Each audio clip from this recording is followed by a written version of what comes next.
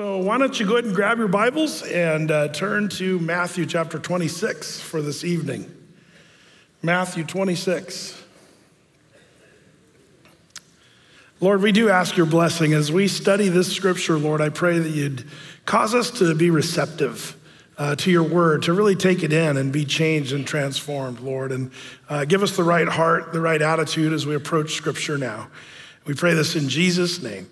Amen.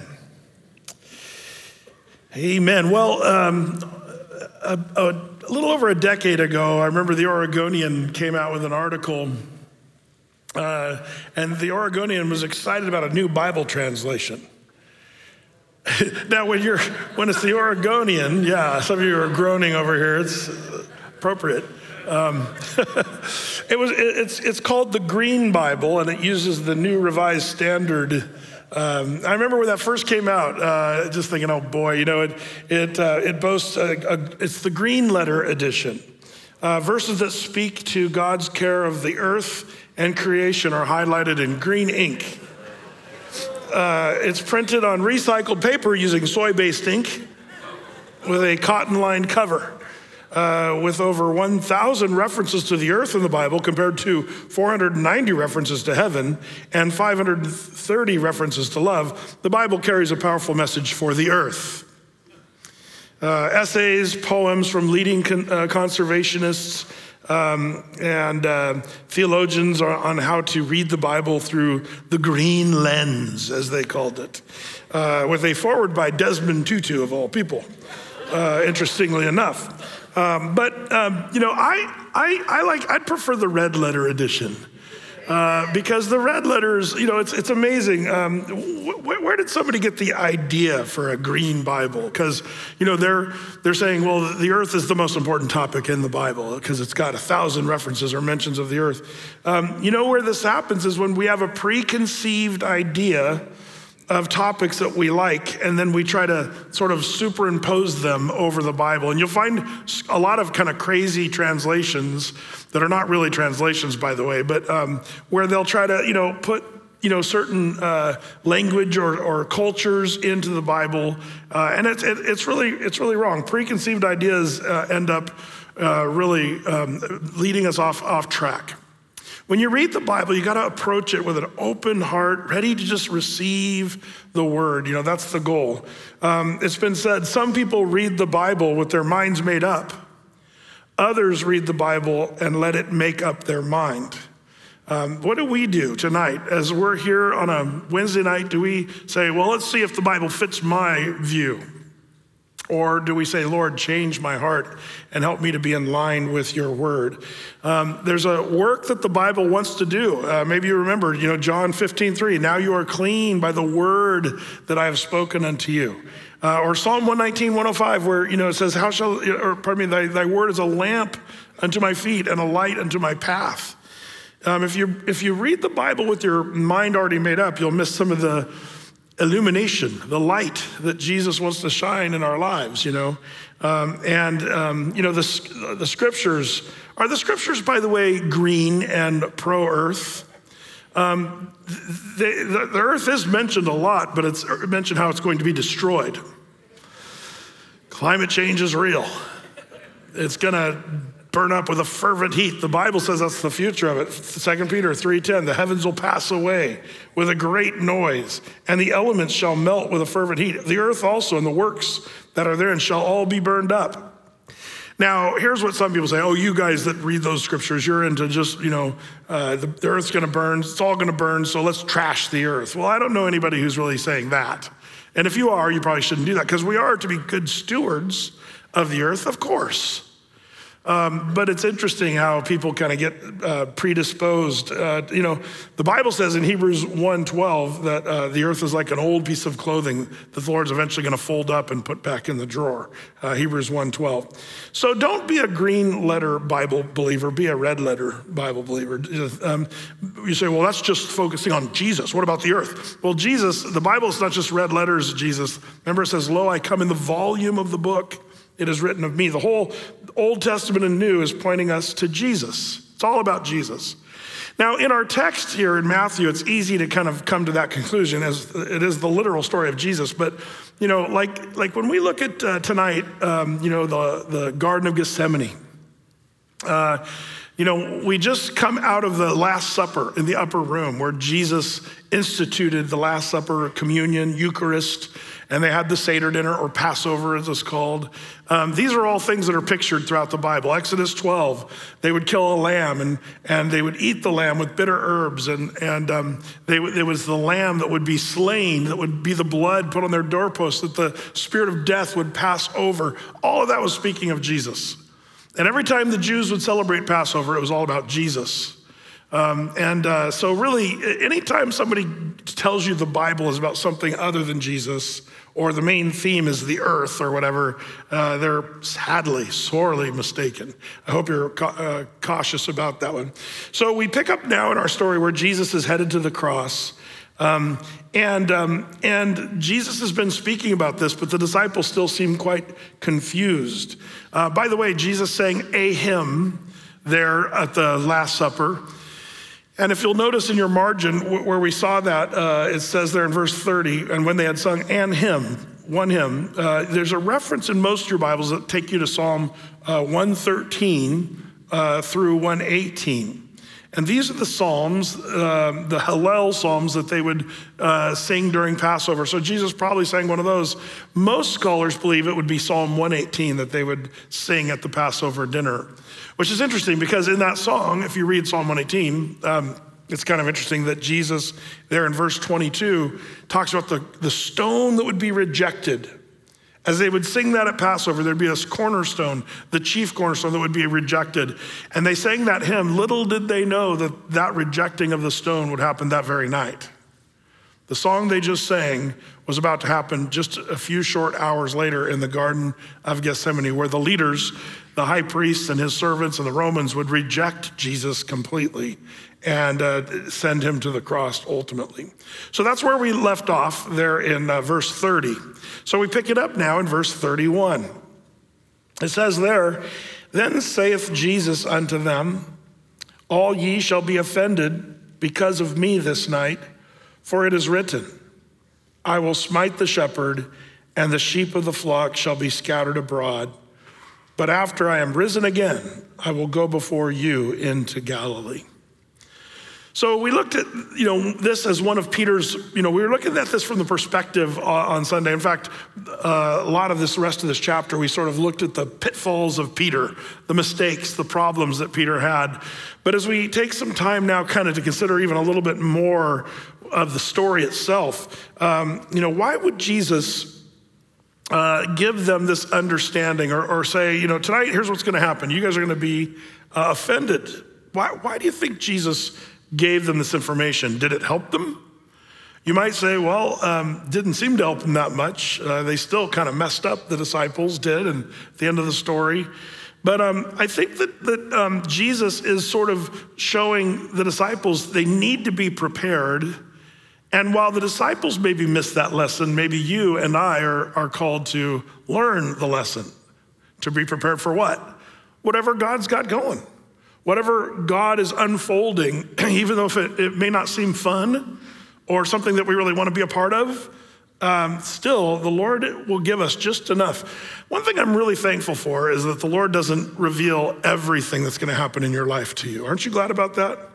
I think if I were in junior high and the Lord just gave me my whole life in the future and said, here's what you have, I think I might have not made it through junior high. I might have purposely crashed my dirt bike somewhere and been happy about it. Because life, if you're not really ready to receive all the stuff you're gonna face. The good stuff, but also the bad stuff, the hurts, the people that betray, the people that are mean, the hard work that needs to be done. I think you'd be overwhelmed if you knew the whole thing. But I do think the Lord does sort of reveal in his time what he's gonna do in your life. And that's sort of incrementally what Jesus is doing here for the disciples.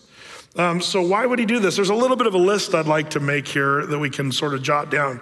Jesus is preparing the disciples by showing them certain things that they can glean, and then maybe later on learn from them after the story's over. But the first thing that Jesus shows is, number one, I love this one, the reality of Scripture. The reality of Scripture, not just for the disciples, but for us today. Jesus knew exactly what was going on. He knew what needed to happen that evening, and he knew that Scripture was being fulfilled this very night. Even as he sang the hymn, the cornerstone, chief cornerstone being rejected, he knew exactly that was the hymn talking about himself that night. In the same way, notice in our text here, it says in verse 31, and Jesus said, "For it is written." It is written.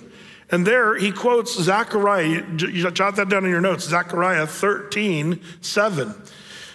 There in Zechariah 13:7, it says, "Awake, O sword, against my shepherd, and against the man that is my fellow, saith the Lord of hosts. Smite the shepherd, and the sheep shall be scattered, and I will turn mine hand upon the little ones." Now, if you're living in Zechariah's time, you probably didn't know that this was talking about the Messiah. But I think that's the nature of the whole Old Testament. That's where you and I can have so much fun reading the Old Testament. We know that it's all in the volume of the book. It's written of Jesus. Everything points to Jesus Christ in the Old Testament. So we have a guy like Andy Stanley who said, we need to unhitch ourselves from the Old Testament, which is the attitude of a lot of pastors today. Stay out of the Old Testament. That's for the Jews. We just stay in the New Testament. Huge mistake. Giant mistake. Lo, I come in the volume of the book. It is written of Jesus. We're so much poorer as churches when we stay out of the Old Testament. And we have the advantage of hindsight. So when we see the prophecies of Jesus fulfilled, you can look back and read a scripture like Zechariah 13:7 and realize, wow, the smitten shepherd is Jesus. And the sheep that would be scattered specifically are the disciples themselves. And Jesus is saying, tonight, Zechariah 13:7 is being fulfilled right as we head out to the Garden of Gethsemane. This is so cool. The whole Bible is that. 1 Corinthians 10 says the rock that was smitten there in the wilderness, the rock, 1 Corinthians 10 says, that followed them was Jesus Christ.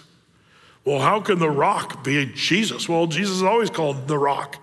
That's one of the idioms of the Bible, the rock of Christ. Daniel 2, there's a dream Nebuchadnezzar has of the rock that's going to be an everlasting kingdom that will be set up and smashing all the other kingdoms. That's what Jesus is going to do when he comes. He's the rock, the rock of offense. He's the stone of stumbling. You'll either be crushed by the rock or you'll be broken before the rock and submitted to the rock and have him be your sure foundation. All throughout the Bible. And there in 1 Corinthians, the rock that followed them was Christ. Well, how is that a picture of Jesus? Well, the rock was smitten. The people were dying, they were thirsty, and the rock was smitten, and out of the rock came water. Sound familiar? Jesus talked about torrents of living water that would gush forth. If you drink the water I give, Jesus said, you'll never thirst again. That rock of water gushing, Paul says that was Christ. He doesn't even use it as a real metaphor or simile. He just says the rock was Christ. You say, well, how did the water come out? Through smiting. When Jesus was smitten on the cross, that's where the water of life, that's where we have salvation. Isn't it interesting? When he was smitten on the cross, the spear in the side, blood and water gushed forth from Jesus' side. Man, the Old Testament just makes the Bible come alive. And you guys, I'm probably preaching to the choir. A lot of you guys have been going through the Old Testament with us. And we just only in recent days have been back in the New Testament. But man, we're going to constantly, as we were in the Old, I was always referring to the New.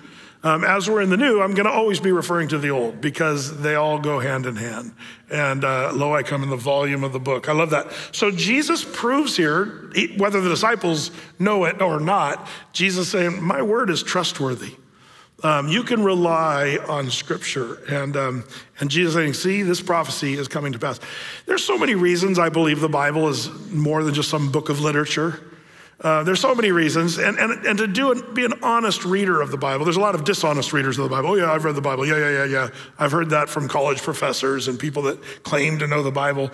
But if you do a little more than just a tourist through the Bible, man, you got to realize this is a miraculous book. It's got God's fingerprints all over it. And that's the beauty of the Bible that we hold. Man, it's provability archaeologically. You'd think there'd be one archaeological find that would say, Yeah, the Bible got it wrong on this one. Oh, they tried to say that about a lot of people. A lot of stories, places, well, that person never really existed, or that place. But every time they say that, then they start digging something up. They go, oh, I guess they did find that place, and it really was a place. The Bible's right again.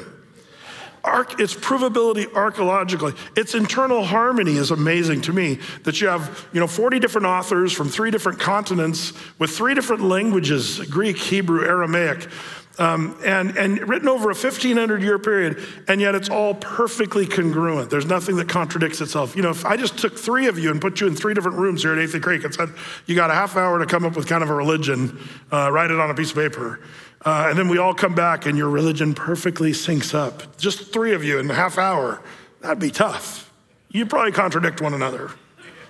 But you take 40 authors over 3 continents over a 1,500-year period, you got the internal harmony of the Bible is miraculous. But probably, if you ask me, one of the most airtight, defenders of what the Bible proves in its miraculous nature is its prophetic, statements.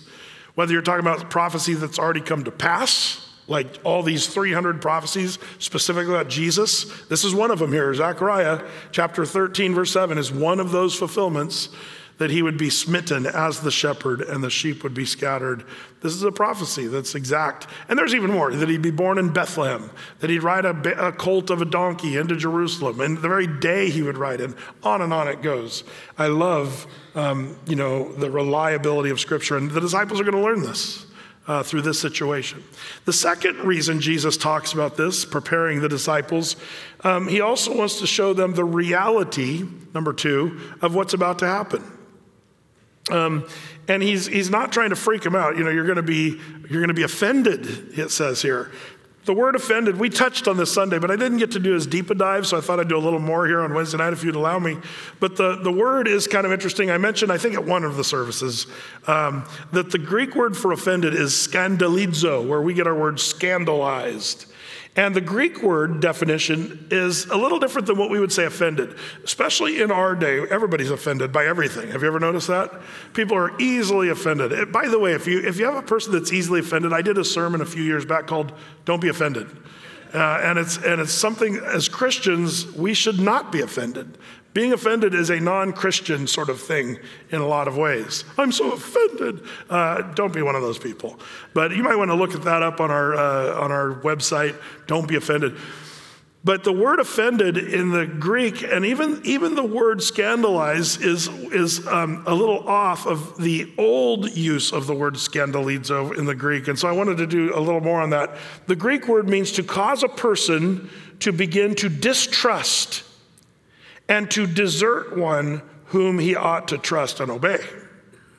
That's the Greek word scandalizo. Again, to cause a person to begin to distrust and desert one whom he ought to trust and obey. When Jesus says to his disciples tonight, you guys will all be offended by me, this is what Jesus is saying. You guys are going to begin to not trust me anymore. You're going to run for your life and desert me, who you should be doing what I told you to do, but you're not going to. Now, before we're too thinking, wow, Jesus really let the disciples have it, we're going to see his patience and his love as well in this chapter in several places, because that's always who Jesus is. But he's just calling it out like he sees it. He's actually, telling them the reality of what's about to happen. By the way, the word offended, the Greek is scandalizo, but if you look up scandalize in the Webster's dictionary, to offend the moral sensibilities of a lurid incident that scandalized the whole town. That's more of that's kind of the way we use the word scandalize. But the archaic, and you'll see this in Webster's, the archaic is to dishonor and to disgrace, which is kind of interesting. Scandalizo, where the word scandalize comes from. So it's someone you should be putting your trust in, but you begin to desert.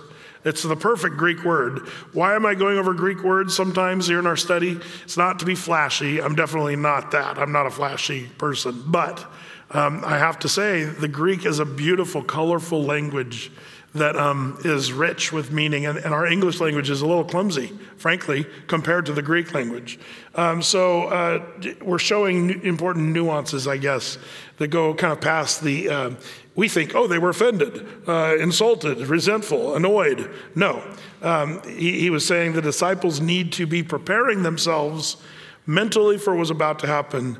They didn't sense the urgency of the evening, and this is Christ's loving way of trying to prepare them. And it's a good lesson, by the way, for us to pay attention to God's word. These guys were not really ready because they really didn't understand what Jesus was saying. But one of the things, as Jesus is, doing this, the reality of what's going to happen, he's saying, here's what's going to happen. And they should have been more ready and prepared than they were. In the same way, you and I have been given, here's what's going to happen. In Bible prophecy and the future events. And so much of the Church of Jesus Christ refuses to talk about what's going to happen. They say, oh, prophecy's too divisive, too controversial. You people that talk about Bible prophecy are wacko. Well, it's 1/4 of the Bible, and if you're a Bible student, you have to study Bible prophecy. And I think sadly, there's a lot of people that are kind of in the disciples category where they don't really realize, man, the Bible's telling us here's what it's going to look like in the last days. And meanwhile, all these things are happening right in front of us prophetically, and yet so much of the church doesn't seem to really watch or wait or care. And so we have to be listening to the word of God.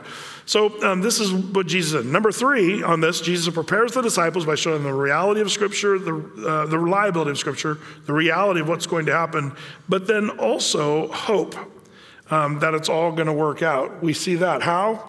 Well, that's verse 32. It says, but after I am risen again, I will go before you into Galilee. I just love this. Jesus says, you're going to be offended, scandalized. You're going to desert me and start to doubt me. But after I rise from the grave, I'll go before you to Galilee. So Jesus is basically trying to tell them, again, my death is not the end of the story. The resurrection will be proof of who I claim to be. And the idea that there's a future, something to put your hope and trust in. And by the way, that's one of the main things of Christianity. We are a people of hope, or at least we should be. We should put our trust and our hope in Jesus Christ. The pessimistic view of hope, a little boy was asked, what is hope? And he said, hope is wishing for something ain't going to happen. And so, sometimes I think we feel like, well, I really hope that happens, but probably not, But as Christians, we're not Eeyores, we're Tiggers. We're supposed to be Tiggers. When I was a kid, one of the fun things that's kind of a little weird and a little creepy is we still kind of, once in a while, I've gone back to this place, but I had a friend who lived in Copper, Oregon. Down in Southern Oregon, we lived way out in the Applegate. So if you're in Medford, then you go to Jacksonville. Now you're getting kind of out there, but then you get to Rouge. Now you're really out there. And then you get to Applegate Lake, which is like a couple miles from the California border. And you're just out there in the wilderness. And there's no law enforcement out there, by the way. And that's where a lot of drug people grew pot and stuff. But that was kind of where I grew up, out in that Applegate Valley and kind of out in the middle of, but there was this tiny little town, and here's an old picture of Copper General Store. It was a little bit like it wasn't as big as the metropolis of Mayberry, Andy Griffith's show.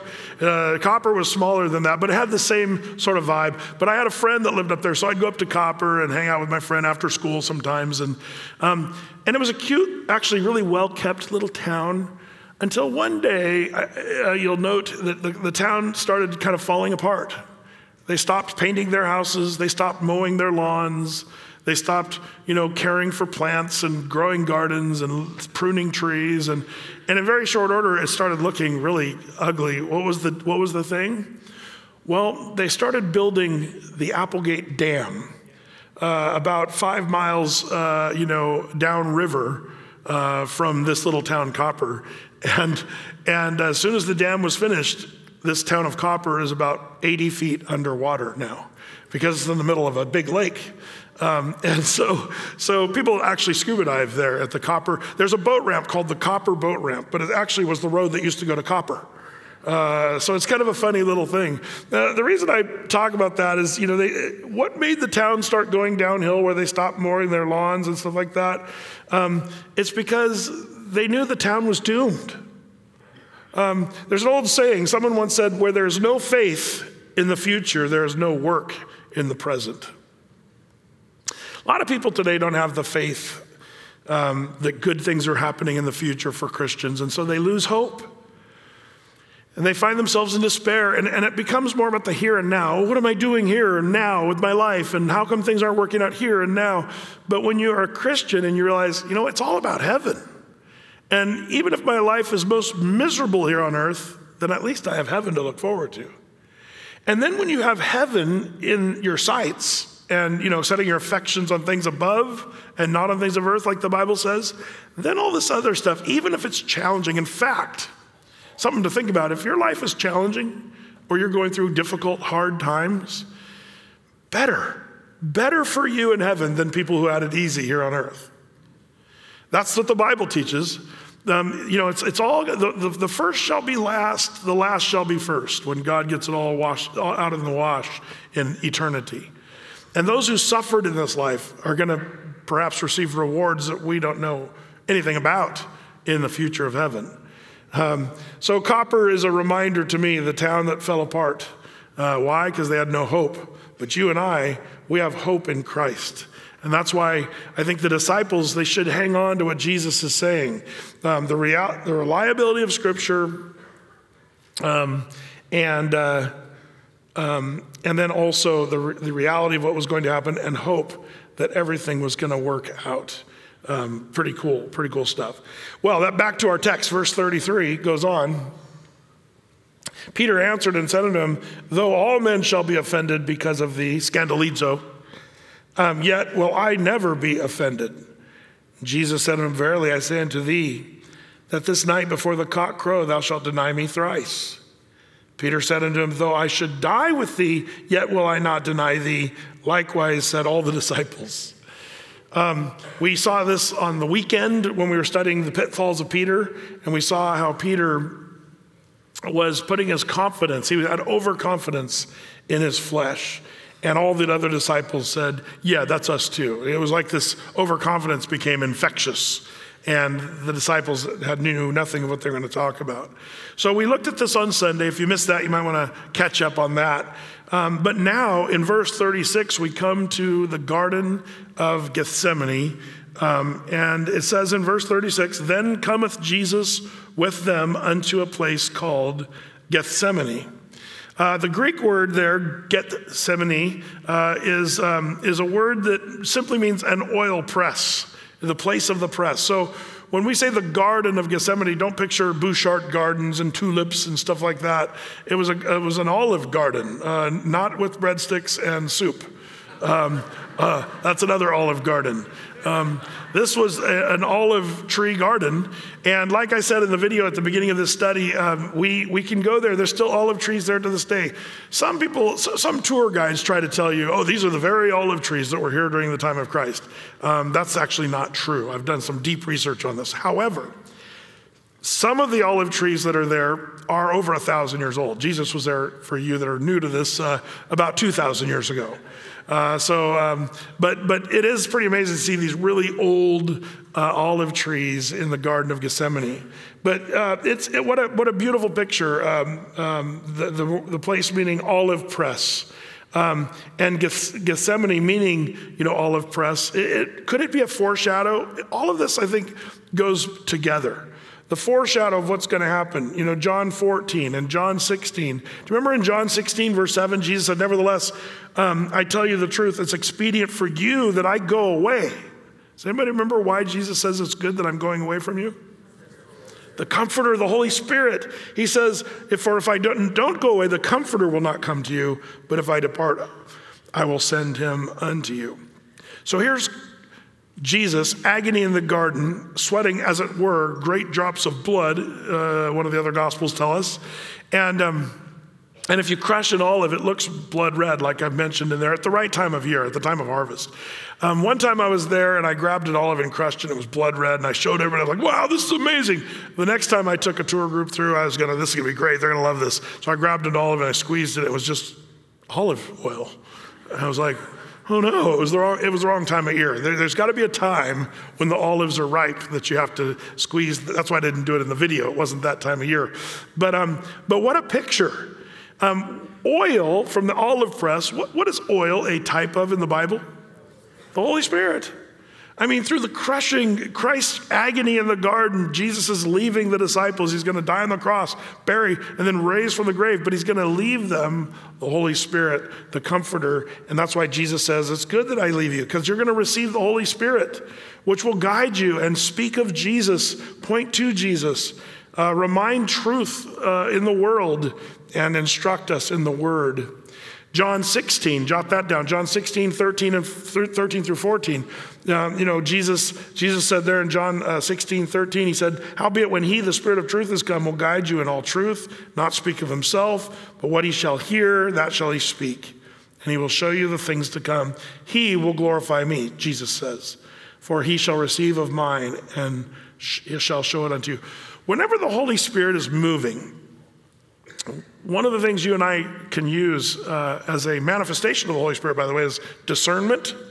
I feel like we need good discernment these days because there's a lot of good, bad, and ugly that goes on in our world. And I'm not sure we Christians have done a great job discerning where things are coming from. But one of the things the Spirit can do is give us discernment. But one of the things the Holy Spirit always does is points back to Jesus Christ. He will glorify me, Jesus said. He will not speak of himself, the Holy Spirit, but he will speak of me. And so when do you look at a revival, so-called, and say, is this a true revival or not? Well, is the Holy Spirit moving? That's always a good thing to ask. But what's the fruit of the Holy Spirit moving? Is it pointing to Jesus Christ, or is it pointing to the Holy Spirit? Or the speaking in tongues, or the manifestations, or us being more politically active, or do more or be more. Then I'm not sure that's really a fruit of the Spirit. But when you see people pointed to Jesus Christ, that's why I love this Jesus Movement movie, Jesus Revolution, because that's what happened. The Spirit was moving amongst a lot of weirdo hippies on drugs. They were all getting saved. By the way, they weren't staying on drugs. That was the goal, to get them off the drugs, be saved. And that's what was happening. But in the Jesus movement, the long-term effect was that everybody going, wow, the Holy Spirit. Well, it was called the Jesus Movement. Time magazine came and did an article just a few years after the cover of Time magazine said, God is dead. Or is God dead? They asked a few years earlier. And then Time magazine said, Jesus Revolution, talking about what was happening in Southern California and then later throughout the nation. Why? Because the Holy Spirit was moving and it was all about Jesus. That's a good thing to question when you're asking what's true moving of the Spirit look like. Jesus is always the one glorified. Well, that's a bit of a tangent. I'm sorry about that. I tend to do that from time to time. But this symbolism in the Bible, I love it. Oil, the Holy Spirit. By the way, the olive press, the oil in the garden, speaking of the Holy Spirit. But what in the Bible was oil used for? Mainly three main things. Medicinal purposes. They'd use olive oil as a healing balm. And then also to anoint kings, prophets, and priests for anointing. And then they'd also use the oil, and this was a big one, for lamps, that their lamps would be burning with oil.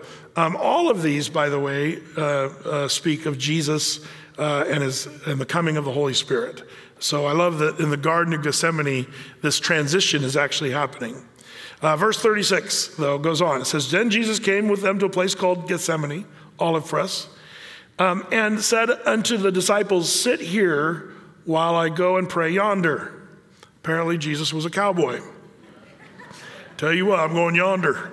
I don't know why even when I was a kid, I thought that was funny. Sorry. But now we see the disciples, Peter, James, and John, these are kind of the inner three circle. Jesus is going to go a little further, but what does he say here? Sit here while I go and pray. So, verse 37, he took with him Peter and the two sons of Zebedee, that'd be James and John, and began to be sorrowful and very heavy.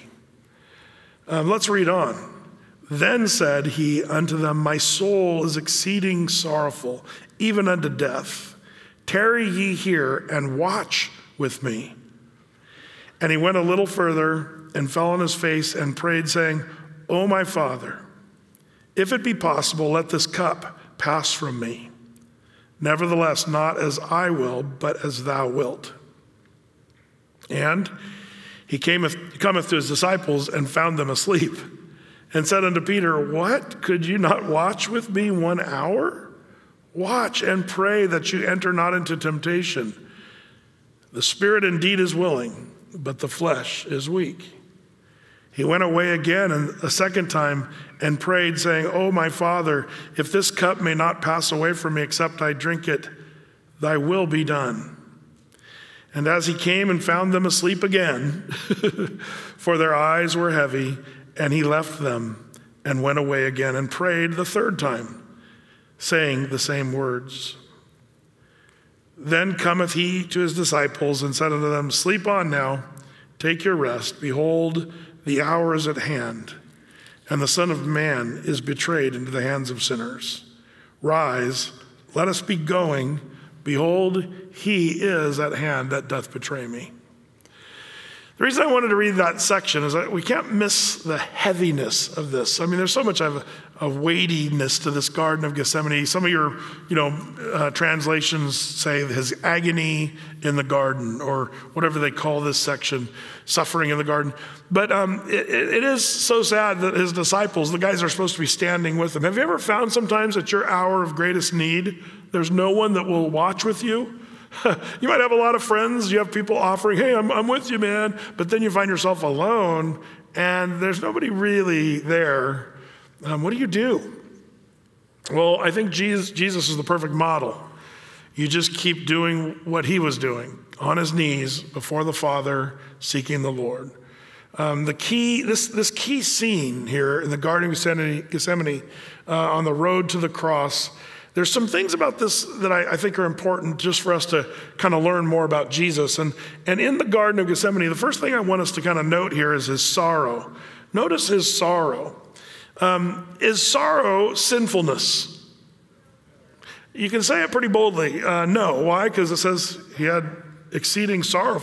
Jesus said, verse 38, he said to them, my soul is exceeding sorrowful, even unto death. Tarry here and watch with me. So what's the deal here? This is where we have to acknowledge the mystery of the Trinity, because Jesus was 100% God in the flesh, but he was also 100% man.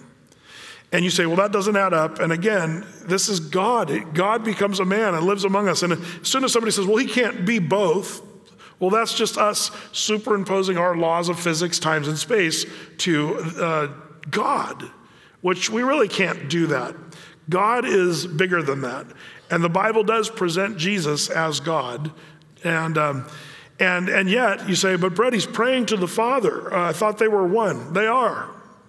You say, but then how does Jesus talk to the Father? It's because he's God and he can do whatever he wants. God in three persons, God the Father, Son, and the Holy Spirit.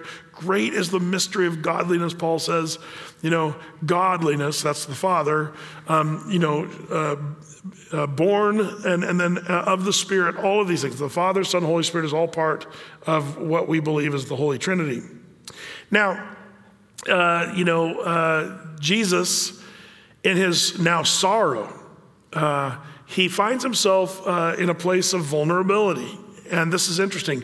Now, we know that Jesus was tempted in all points like as we have been tempted, but yet without any sin. Jesus never sinned. So this is helpful when we see him sorrowful, yet without sin. What did he do here? Well, this is where, we have to remember Jesus willingly put aside his godly power, if you would. He's still God, but he declined his godly powers in certain things. There's a lot of things where we can prove that. For example, when Jesus said, no man knows the day or the hour of the coming of the Lord, he says, not even I, but only my Father which is in heaven. So, then you have to ask the question, well, I thought Jesus knows all things. Well, he does. But he's also able to willingly put aside the things that he knows. Just in the same way, he's able to. See, when I was a kid, I'd see the story of the cross of Jesus Christ, and I thought, well, that's God hanging on the cross. So no doubt, when that spike went in his wrist, he just gave himself a little holy anesthetic and just, gave himself some, pain medicine or something. And just, maybe put on a good act. Oh, that hurts, not really. But is that what he was doing? No. He laid aside his power. It's not that he was not God. This is where it gets a little tricky. Some people, actually heresy, teaches that Jesus, forsook his godliness and just became a man alone and went to the cross. That's not what happened. He's still God in the flesh, and it's a nuance, but it is important. He was still God, because if God didn't die for your sins, you and I'd be toast. It had to be God, and it had to be man, 100%. There were a lot of heresies that rose in the early church where they were wrestling with the deity part of Christ, and how did this work out in this? But all that to say, the Bible makes it clear Jesus felt all the things we would feel, tempted in all points like as we have been tempted. But we see him here sorrowful, full of heavy emotion. And some people might view sorrowfulness as sinfulness. Now, when does sorrow become sin? Have you ever thought about that? Can sorrow become sin? If it's wrong and if it's started to be directed in the wrong direction. This is where I'm going to take some heat and flack, because I always do when I talk about this. But this is the thing. When we let stuff go unchecked, when we don't take captive the thoughts that we have, things can move into sin real fast. And remember, sin is not you just being evil. That's the problem. People have a wrong definition of sin. Sin means if you've even slightly missed the mark. It's not even that you've been evil. It's just that here's the bullseye and you're just a quarter inch away from the bullseye. Well, that's pretty close. Yeah, but it's still called sin. So we need to lift the serious, sin is murder, Adolf Hitler, rape, that's what sin is. And so when you say you're a sinner, some people are like, I am not a sinner. And you're like, well, you don't understand what sin is. Were you grouchy this morning? Yeah, you're sinful. And in the same way, if we allow our sorrow to go unchecked and then we let it take its natural fleshly course in our body, in our heart, in our soul, and we don't go and seek the Lord, then that can become sinful if we just become sorrowful to the point of, despair and depression, to the point where we're just giving up. There's a point where it can become sin in your life. And I know that people say, depression is not sin. Well, maybe not initially, but if you let it go and the Lord's saying, I want to help you. I will be the lifter of your head. I want to be the peace for your soul and for your mind and your emotions. Oh, the world says that just can't happen. Well, the Lord says, if you keep your mind stayed on me, then I will keep you in perfect peace. That's either true or false. And there's a lot of people who say, well, that's just false. Well, I believe it's the Bible, that it is the Bible. So that's why I believe there's a point where so you say, well, how do we avoid letting our sorrow that might not be sin move into a sinful level? You follow what Jesus is doing here. What is Jesus doing? He's seeking the Father. He's on his knees with passion, seeking the Father in heaven.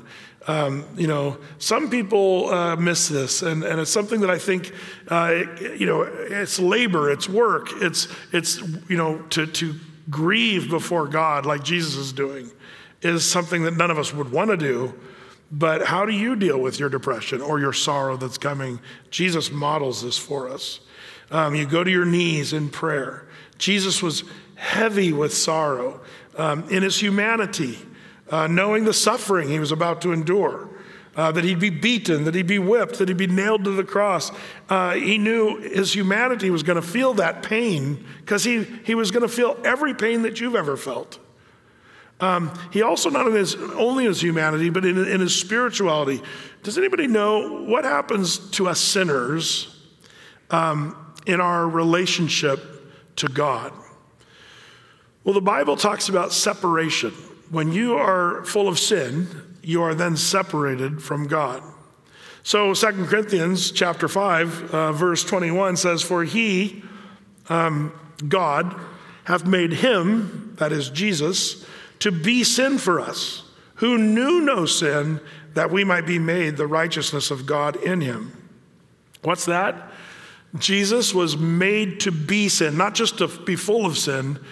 All the sins of the world were piled on Jesus, who knew no sin. Jesus never once sinned, but all of your sin and my sin and the sins of the whole world were piled on him. That's why, by the way, the pole and the serpent in the Old Testament is a picture of Jesus. You might say, how is a snake on a pole a picture of Jesus from the story of Exodus there? Well, John 3:14 and 15 says this, "And as Moses lifted up the serpent in the wilderness, even so must the Son of Man be lifted up, that whosoever believeth in him should not perish, but have eternal life." How could Jesus be referred to a snake? The answer, because of your sin, my sin. He who knew no sin became sin on our behalf. Why is sin so bad and so heavy and such a problem? Because Jesus would take that sin and bear it. Now, can you imagine being Jesus, who's feeling everything we're feeling, all the hurts and the wounds, and suddenly have all your sin and guilt piled on him at one time? Could it be that's why Jesus suddenly cries out on the cross, my God, why hast thou forsaken me?" What's that all about? Well, he who knew no sin literally became sin, and we can't forget Isaiah 59. Verse 1, where it says, "Behold, the Lord's hand is not short that he cannot save, neither his ear heavy that he cannot hear. But your iniquities have separated between you and your God, and your sins have hid his face from you, so that he will not hear you." So your sin was piled on Jesus, so is mine. And now Jesus, for the first time, senses that separation from God the Father as a man, a human. But Brett, he's God. Yeah, exactly. But he's a man feeling that separation. Oh my God, why hast thou forsaken me? It's because the sins of the world. Why was Jesus so sorrowful? He knew he was about to experience separation from the Father in taking on the sin of the whole world. Like this is a heaviness in the garden that I don't think any of us can fully fathom. I mean, we can think about it and talk about it in these sort of terms, but actually what Jesus did? Well, the first thing about the garden we look at is sorrow. The second thing we look at in the garden is, number 2, his submission to the Father. He was submitted to the will of the Father. This is so important. Look at verse 39. It says, "Not as I will, but as thou wilt," he says in verse 39. Look at verse 42. He says, "Thy will be done." Look at verse 43. It says, verse 44, pardon me. "And he left them and went away again and prayed the third time, saying the same words." He said 3 times, "Thy will be done." Not as my will, but thy will be done. This is the submission of Jesus to the Father.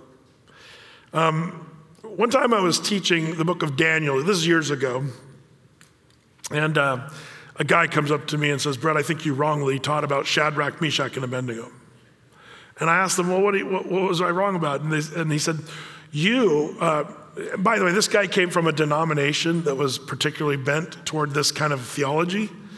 And I kind of knew that after he first started talking to me. But he's basically saying, you were presenting Shadrach, Meshach, and Abednego as great men of faith, but we see them as they were doubting. They were lacking faith because they should have believed God for rescue from the fiery furnace, and they should have just put their trust in the Lord.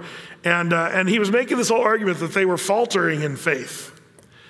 And I was arguing that they were great men of faith. They said, "We will not bow down because God can deliver us." But do you remember what they said? "But even if he doesn't, we still won't bow down to your God." And see, they perceive that as a lack of faith, even if he doesn't save us. See, what happens is some people think God's a little genie in a bottle. And you get your 3 wishes and you get whatever you say. Name it and claim it. Blab it and grab it. Believe God. You have to say it like that too. Squeal it and steal it. Shout it and tout it. Like you know these people. And they say they're lacking in faith. And here's, the thing is, the first problem I have, and I said, well, here's the thing. They have a kind of faith that's so much bigger. It's that even if faith. Even if God doesn't save us from the fire furnace, we trust God. We believe that that's his plan and purpose for us. That's a whole nother level of faith. Well, how do you know that? Guess who's mentioned in the Hall of Faith? There in Hebrews chapter 11, that great chapter in the New Testament listing all the great men and women of faith of the Old Testament, the ones who quenched the fiery furnace are listed there in that Hall of Faith. So the guy was wrong on so many levels. And the reason I say that is because, if anybody could have named it and claimed it, it was Jesus. He could have said, I declare I will not go. And, we're going to demand that we don't go to the cross. In my name, I am not going to go to the cross. Well, you and I'd be going to hell right now if he did that. It was because Jesus was willing to lay down his life, and he said, Lord, not my will, but thy will be done. Jesus was submitted to the Father, and so should you, and so should I. We should be submitted to the Lord. That's why we need to seek the Lord and pray and ask him for help and trust the Lord. Philippians 4:6, be anxious about nothing, but in everything with prayer, supplication, with thanksgiving, let your requests be made known to God. But the idea is your request, but then you got to also submit. In fact, James 4:7, submit yourselves therefore to God, resist the devil and he will flee from you. So one of the things we have to remember about prayer, there's an old saying, prayer is not as much to move the hand of God, but to change the heart of man. God is not your little genie granting your wishes. The goal is to come to the Lord and say, Lord, I want your will. That's my prayer. Your will be done, not my will. Jesus modeled that perfectly. Notice there's a progression in his words. I find this interesting. Was the temptation Jesus facing, was him seeking the Father? We got to understand that's a perfect example of how to handle this. But you'll notice there's a little change. In verse 39, it says, oh, my Father, if it be possible, let this cup pass from me. But in verse 42, it's slightly different. Did you see what it says in verse 42? He says, oh, my Father, if this cup may not pass away from me, except I drink it, thy will be done. Do you see a slight change in what Jesus said there? There is, and it's in the original Greek language. I checked. There's just a nuance difference. The first one's, Lord, if it be possible, let this cup pass from me. He's asking, please let this cup pass. But then the second time, see, this is what happens when you press in, like Jesus is doing here in prayer. Your will starts to align slowly but surely with the will of the Father. Jesus is modeling this beautifully for us. I think that might be why he's doing this. He changes the way it's phrased. And basically, he's showing how this is how when you're tempted, because Jesus didn't sin, but when you're tempted to think wrongly and to do the wrong thing, by seeking the Father, you're aligning yourself with his will. Jesus models that. And so how many times have you and I missed the heart of the Lord because we weren't willing to agonize in the garden on our knees before God? And we wonder, why do I feel distant from the Lord or not linked up or in line with his thoughts? And as it turns out, his thoughts, well, they're better than our thoughts, wiser. And we don't even know what we want. We think we know what we want, but God knows. We are to pray with a submitted heart. Jot down Hebrews 2:17 and 18. Wherefore in all things it behooved him to be made like unto his brethren, that he might be a merciful and faithful high priest in things pertaining to God, to make reconciliation for the sins of the people, for in that he himself hath suffered being tempted, he is able to succor them that are tempted. So when feeling tempted or depressed, we read Matthew 26 and see how Jesus modeled for us how he deals with it all. Again, Hebrews 5, verses 7 and 8, it speaks of who in the days there of his flesh, when he'd offered up prayers and supplication with strong crying and tears, this is like the Garden of Gethsemane, unto him that was able to save him from death, and was heard in that he feared, though he were a son, yet learned he obedience by the things which he suffered. That's an interesting description of Gethsemane from the author of Hebrews. In fact, what a strange thing, yet he learned obedience by the things which he suffered. Could Jesus learn?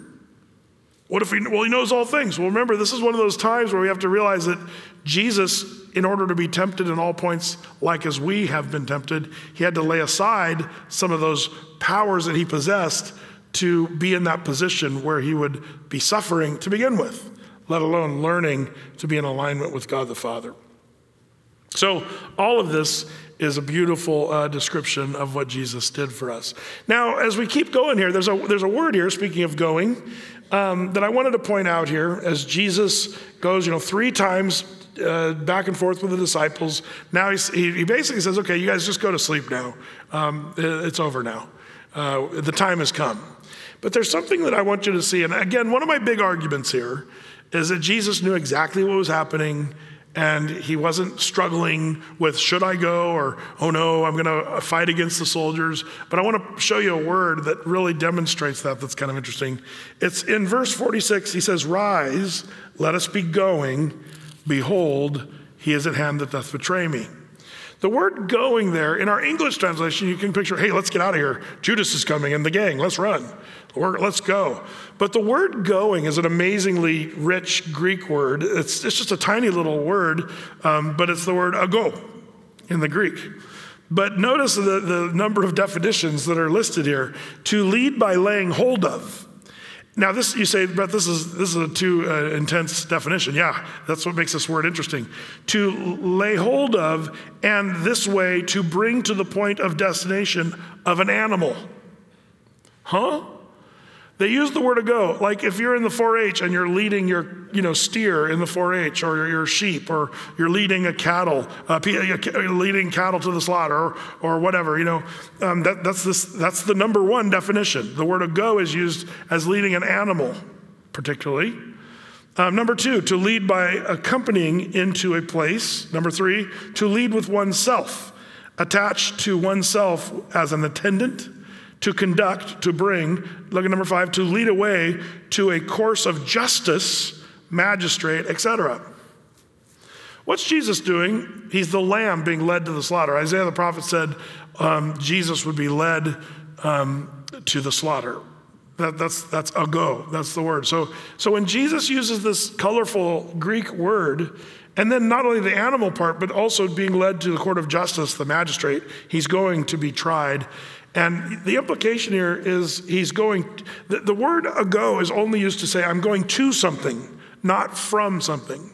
So when our English word says, we need to get going, that means get out of here. But the word ago means we're being led to something, not from something. So Jesus is basically saying, I'm going to be judged. I'm going to be a lamb that was slain. I'm going to fulfill prophecy. Do you see the richness of this little word? That's why the Greek text is kind of fun. Number 3, as we look at this whole thing, the Garden of Gethsemane, interesting, he wanted the disciples with him. Do you ever wonder why? They seem to me a little more trouble than they're worth. They're just sawing logs and sleeping. Why did Jesus want his disciples to watch and pray with him at Gethsemane? Was it poor Jesus just wanted some company and they could have been helpful in encouraging him? What else could it be? He says in verse 41 of our text, he says, watch and pray that you enter not into temptation. The spirit indeed is willing, but the flesh is weak. Is Jesus saying, watch and pray that you might not enter temptation? See, when I was younger, I used to think, well, yeah, they're temptation to sleep.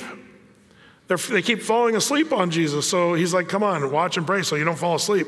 But I realize now that's not really what he was saying. He was saying, watch and pray because you're about to enter a time of real testing, a time of real temptation. And instead of sleeping, you really need to be watching and praying so that you might be ready when the time comes. Were the disciples ready when the time comes? No. So why did Jesus even mess around with this? Why did Jesus, knowing all things, couldn't he just say, never mind, you guys are going to get crushed anyway. Oh, well, off to the cross I go.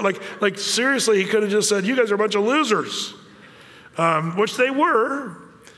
But this is where I love the grace and the kindness of Jesus. He's teaching them stuff. Even here, was the temptation to fall asleep? No, I think that it was what was about to come. You're going to face something too, just like me. You're going to face trials, and you need to watch and be ready. Are we ready for the things that are coming our way? Are you ready when you're feeling attacked? Have you been in prayer and seeking the Lord? Because I think sometimes we get blindsided and we're not ready because we haven't really spent time on our knees before the Lord. Jesus is trying to warn them. You're going to come up to a hard time and you need to be prayerful, watching, and ready. Prayer is such a key. I heard of a pastor doing this. I think it was on a radio program. So I thought it was cool, but I tucked it away in the back of my head. I heard it on a radio program, a pastor. And then a while later, and this was years ago, I had a counseling appointment. And the Lord just put it on my heart to do the same thing I heard that this pastor did on the radio, because I was meeting a couple for marriage counseling. And I met them at the church there, and they walked in, and they were both huffy and puffy and mad, and I thought, oh boy, here we go. But this is where the Lord just put this on my heart, and I thought, I'm going to do this. I said, okay, you know what? Do you guys have more than an hour to meet with me? Oh yeah, we got time, I said, great. Let's start. I'd like you to go sit in the sanctuary on that side, and I'd like you to go sit in the sanctuary on that side, and I'd like you guys to spend half an hour just in prayer right here. And then we'll meet and talk. And it's great because the story that I heard on the radio didn't work out as wonderfully as mine did. His story was good, but mine was even better. Because this is what happened. After the half hour of prayer, the couple came walking back into the office and came into my office. And the guy was pretty chill. He was just kind of like, okay, I'm ready to meet with you.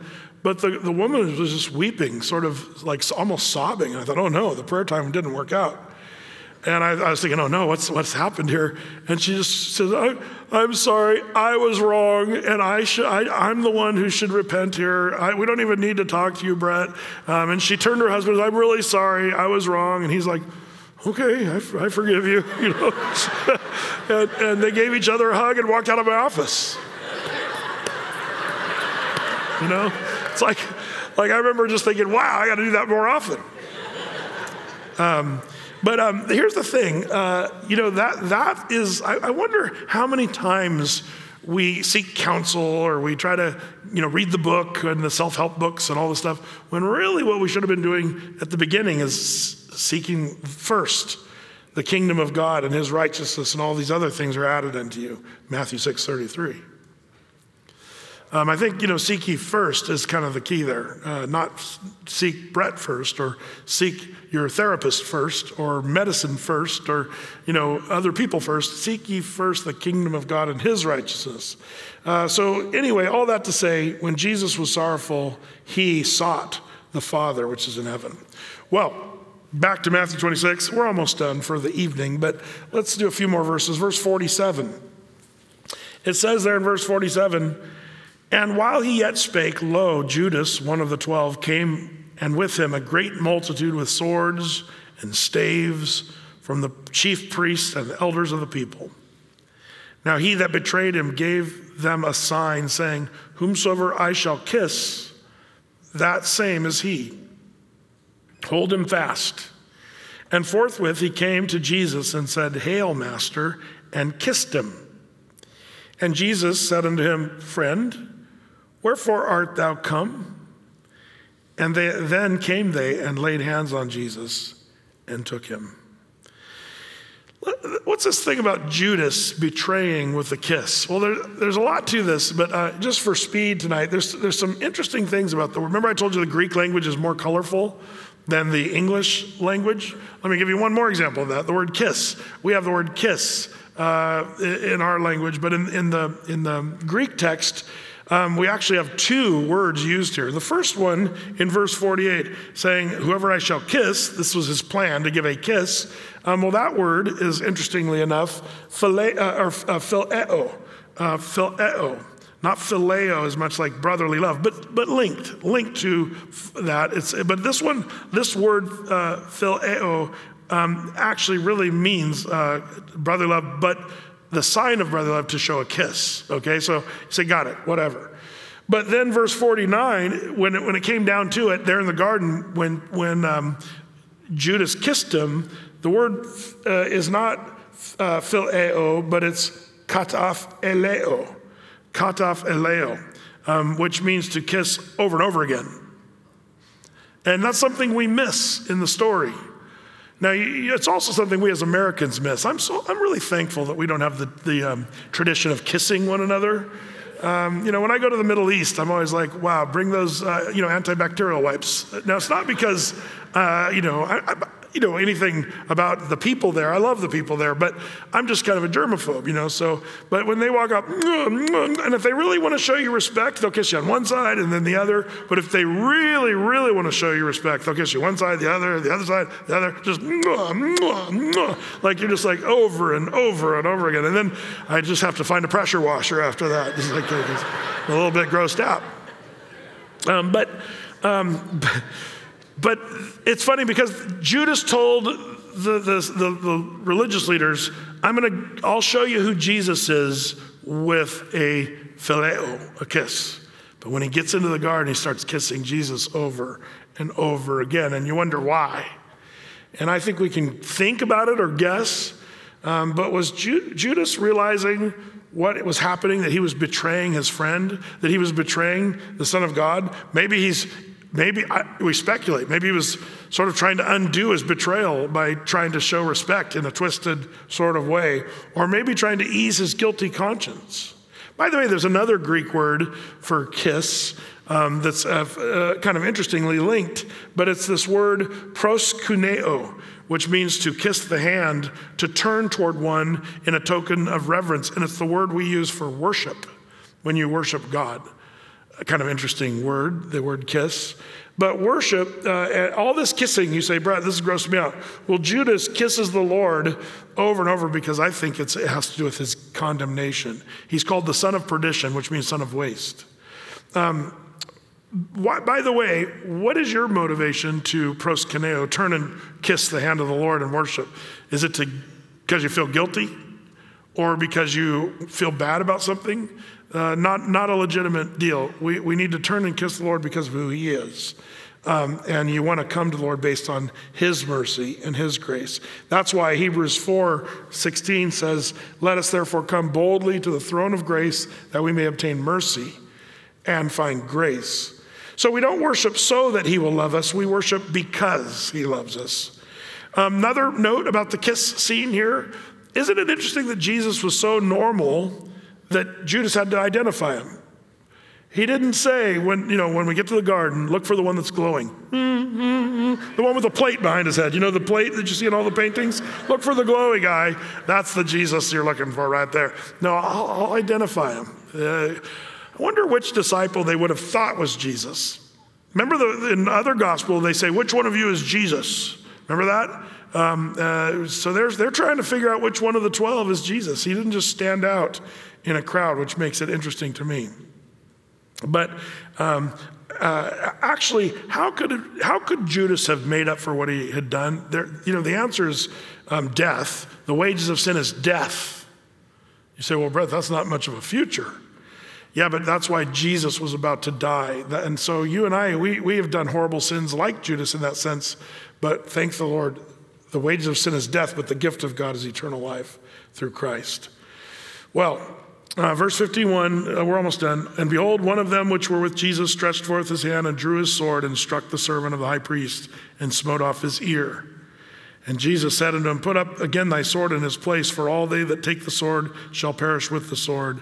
Thinkest thou that I cannot now pray to my Father, and shall presently give me more than 12 legions of angels? But how then shall all the scriptures be fulfilled, that thus it must be?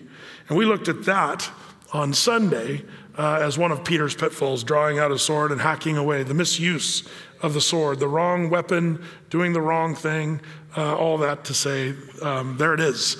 So we'll pick up there in chapter 26, verse 55, starting next week. Let's pray together. Lord, we are thankful for this most heavy of scenes, because apart from you going to the cross willingly, all men would be miserable with no hope of salvation. But because you came and died on the cross for our sins, and rose from the grave, you've saved us, Lord. I pray as we go through this section of Scripture that our hearts would be sober-minded, but also with that rejoicing, knowing that you died, but you also rose from the grave, and that you save us all from our sins. Help us to think rightly. Lord, what an example you set there in the garden as you were agonizing, seeking the Father. May my brothers and sisters in this room tonight, or those watching online that are going through difficult times, Lord, show us what it means to truly seek your face, to pray constantly, your will be done and not our will, to be submitted to you. So bless these your people. May this study bring good fruit in their lives. In Jesus' name, amen.